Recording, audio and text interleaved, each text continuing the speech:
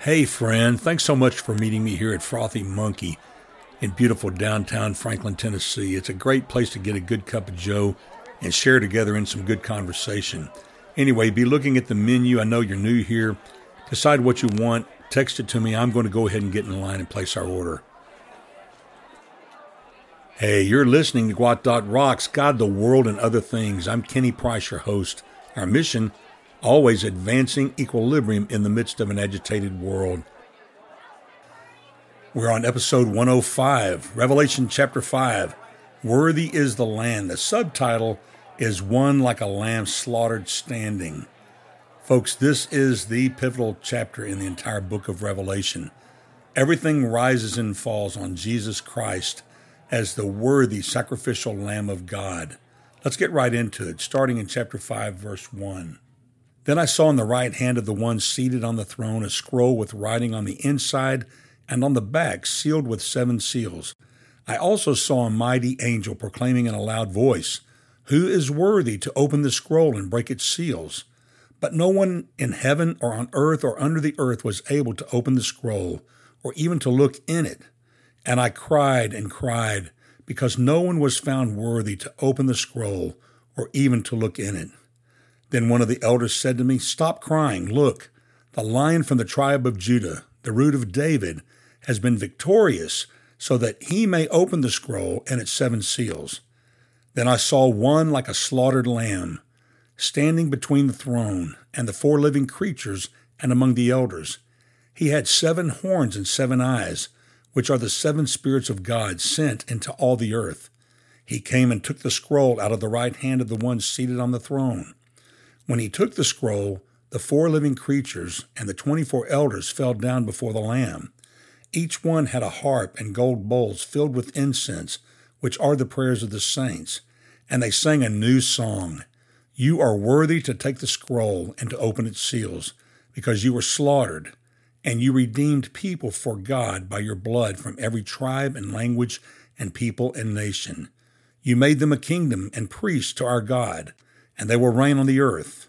Then I looked and heard the voice of many angels around the throne, and also of the living creatures and of the elders. Their number was countless thousands plus thousands of thousands. They said with a loud voice, "The Lamb who was slaughtered is worthy to receive power and riches and wisdom and strength and honor and glory and blessing." I heard every creature in heaven, on earth, under the earth, on the sea, and everything in them say, "Blessing and honor and glory and dominion to the one seated on the throne and to the Lamb forever and ever." The 4 living creatures said, "Amen," and the elders fell down and worshipped. If you hear peals of thunder in the background, that's not special effects. That's really thunder happening where I am. We're in the midst of the onslaught of another one of our famous thunderstorms, but it's kind of cool because it fits right in with the passage of Scripture I'm dealing with today. But as we look into this, John notices that the one who sits on the throne holds a book or a scroll in his right hand that is written on both sides. Scrolls were usually written on the inside, but this is so full of material that it is written on the backside as well. It's reminiscent of the scroll of lament or mourning and woe the Lord gave Ezekiel to eat as he sent Ezekiel to prophesy to Israel. The 7 seals point to the completeness of God's purpose as borne witness to by the 7 witnesses, the 7 spirits which are before the throne.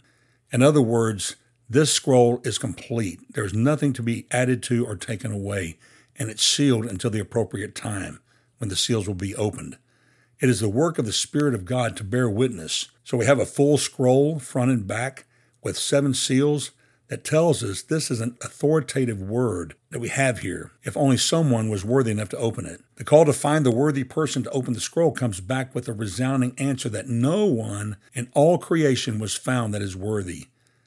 No one in rank, character, and ability, nor was one even worthy to look on it. The sad report provoked tears of mourning in the Apostle John. But yet against this backdrop, we see that the Lamb of God enters the center stage and takes ascendancy to the throne. This lamb is not an ordinary lamb. This term lamb here is used exclusively for the resurrected and victorious Christ. The word Jesus is used in the book of Revelation 12 times, compared with the word lamb, which is used 27 times. So it tells us right up front that this aspect of the sacrifice of Christ on the cross to pay for the penalty of man's sin and his resurrection from that borrowed tomb to denote that God has accepted that sacrifice is paramount. It is pivotal to the entire message of the book of Revelation. And it serves as a means of encouragement to both you and I that Jesus has won, that the Lamb of God who takes away the sin of the world, as John said, prevailed and he overcame, and he is now presented as a lamb that had been slain. It's interesting to note that somehow John sees in that picture of this lamb standing that it had been as one slain. And so the bottom line is that John somehow, and he does not say how, but most likely in the sense of a scarring or some sort of wound at the neck, that John says this is one that had been slain, yet it's alive. This lamb is the ultimate superpower. It talks about that he is the lion of the tribe of Judah. He has 7 horns. He has 7 eyes. He's prevailed. He's triumphed. Jesus is eternally indestructible. You want to know why the world hates you and hates me? It's because they hate that which they cannot subdue. And they tried to subdue Jesus even to the point of death on the cross, and they did not win. Jesus is eternally indestructible. He is all-powerful, talking about there with the 7 horns, and he's all-knowing, the representation of the 7 eyes. Nothing can hide from his eyes of scrutiny, and nothing can resist his punishment. This lamb, he gives new meaning to the word slaughter. In heaven's realm, slaughter is a means to an end, not an end in itself. The slaughter of this lamb was sacrificial in nature and not the end, but the means to an end. The slaughter of this sacrificial lamb has eternal consequences, the offer of salvation and the eternal salvation of people's souls. The historical fact of his slaughter is repeated 3 times in this one chapter. Friend, we can never overemphasize the death of Jesus on the cross. The modern church in America runs from the talk of Jesus' slaughter on the cross, then wonders why all hell has broken loose in our country. The slaughter of Christ reminds us of the dire consequence of sin. It is death.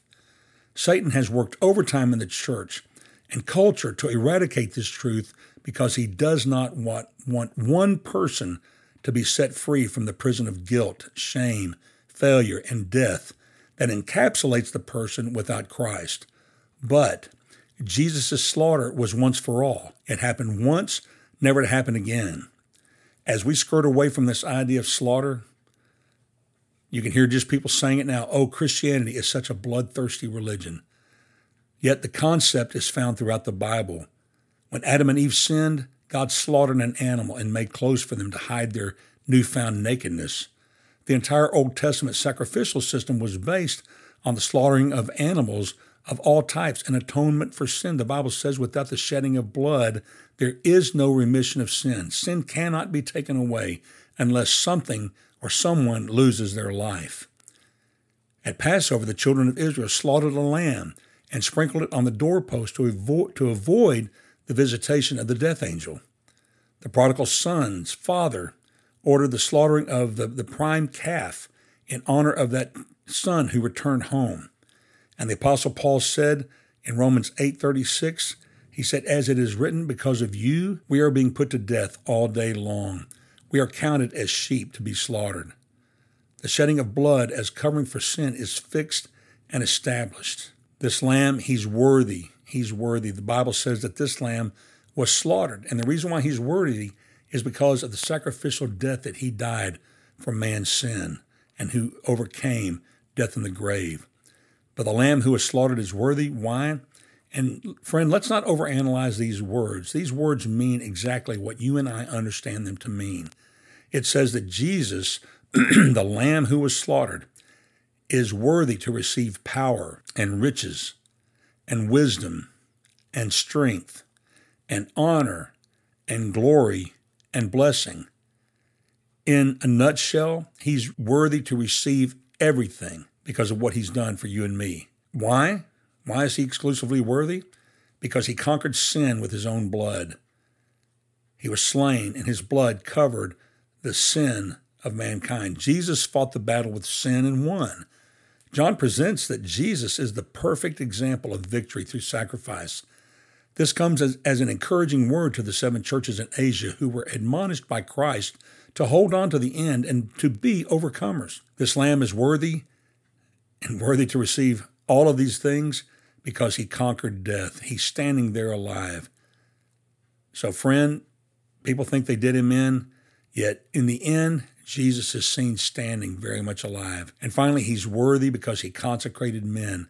That means he set them apart for holy service to God. There in verse 9 it says, "And you redeemed people for God by your blood from every tribe and language and people and nation." Friend, I've got good news for you. There's not one people group that's going to be left out in heaven. It says that every tribe and language and people and nation. So, in spite of the work of communists and totalitarian regimes to keep Jesus Christ out of their borders, Jesus Christ is infiltrating all the ranks and all the demographics and all of the sociological structures that man constructs to keep him out, and he's calling people to himself. He can appear in a dream if he wants to and call someone to salvation. He cannot be stopped. He is the King of Kings and Lord of Lords. He's consecrating men. He's consecrating men. In verse 10 it says, "You made them a kingdom and priests to our God, and they will reign on the earth." This is tremendous. This is huge of why this lamb, this sacrificial lamb, one who was slain yet standing, is worthy, because he made us a kingdom and priest to our God. When I say us, I'm talking about every person who claims Jesus Christ as their personal Lord and Savior. As God would have it, friend, the daily devotion today, May 4th, and my evening devotion hits the nail on the head regarding the power of chapter 5 and the glory of the worthy Lamb. The Apostle Peter put it this way. He talks about being born again, not of corruptible seed, but of incorruptible in 1 Peter chapter 1, verse 23. Peter most earnestly exhorted the scattered saints to love each other with a pure heart fervently, and he wisely based his argument not from the law, from nature, or from philosophy, but from that high and divine nature which God has implanted in his people. Just as some judicious tutor of princes might labor to bring about and foster in them a kingly spirit and dignified behavior, finding arguments in their position and dissent, so, looking upon God's people as heirs of glory, princes of the blood royal, descendants of the King of Kings, Peter said to them, "See that you love one another, because of your noble birth, being born of incorruptible seed, because of your pedigree being descended from God, the creator of all things, and because of your immortal destiny." Folks, Jesus is worthy.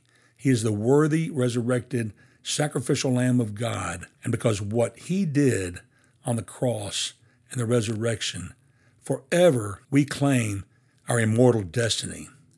It says, "For you shall never pass away, though the glory of the flesh shall fade, and even its existence shall cease," Peter said. It would be well if, in the spirit of humility, we recognize the true dignity of our regenerated nature and lived up to it. Friend, I want to read that again. This is the nail on the head for chapter 5 in Revelation. It would be well if, in the spirit of humility, we recognize the true dignity of our regenerated nature and lived up to it.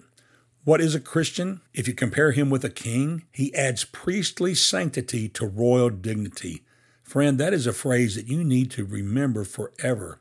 We're not just of royal descent as people who have been brought into the kingdom of heaven, but he's done more than that. If you compare us with a king, he's added priestly sanctity to royal dignity. That is huge. The king's royalty often lies only in his crown.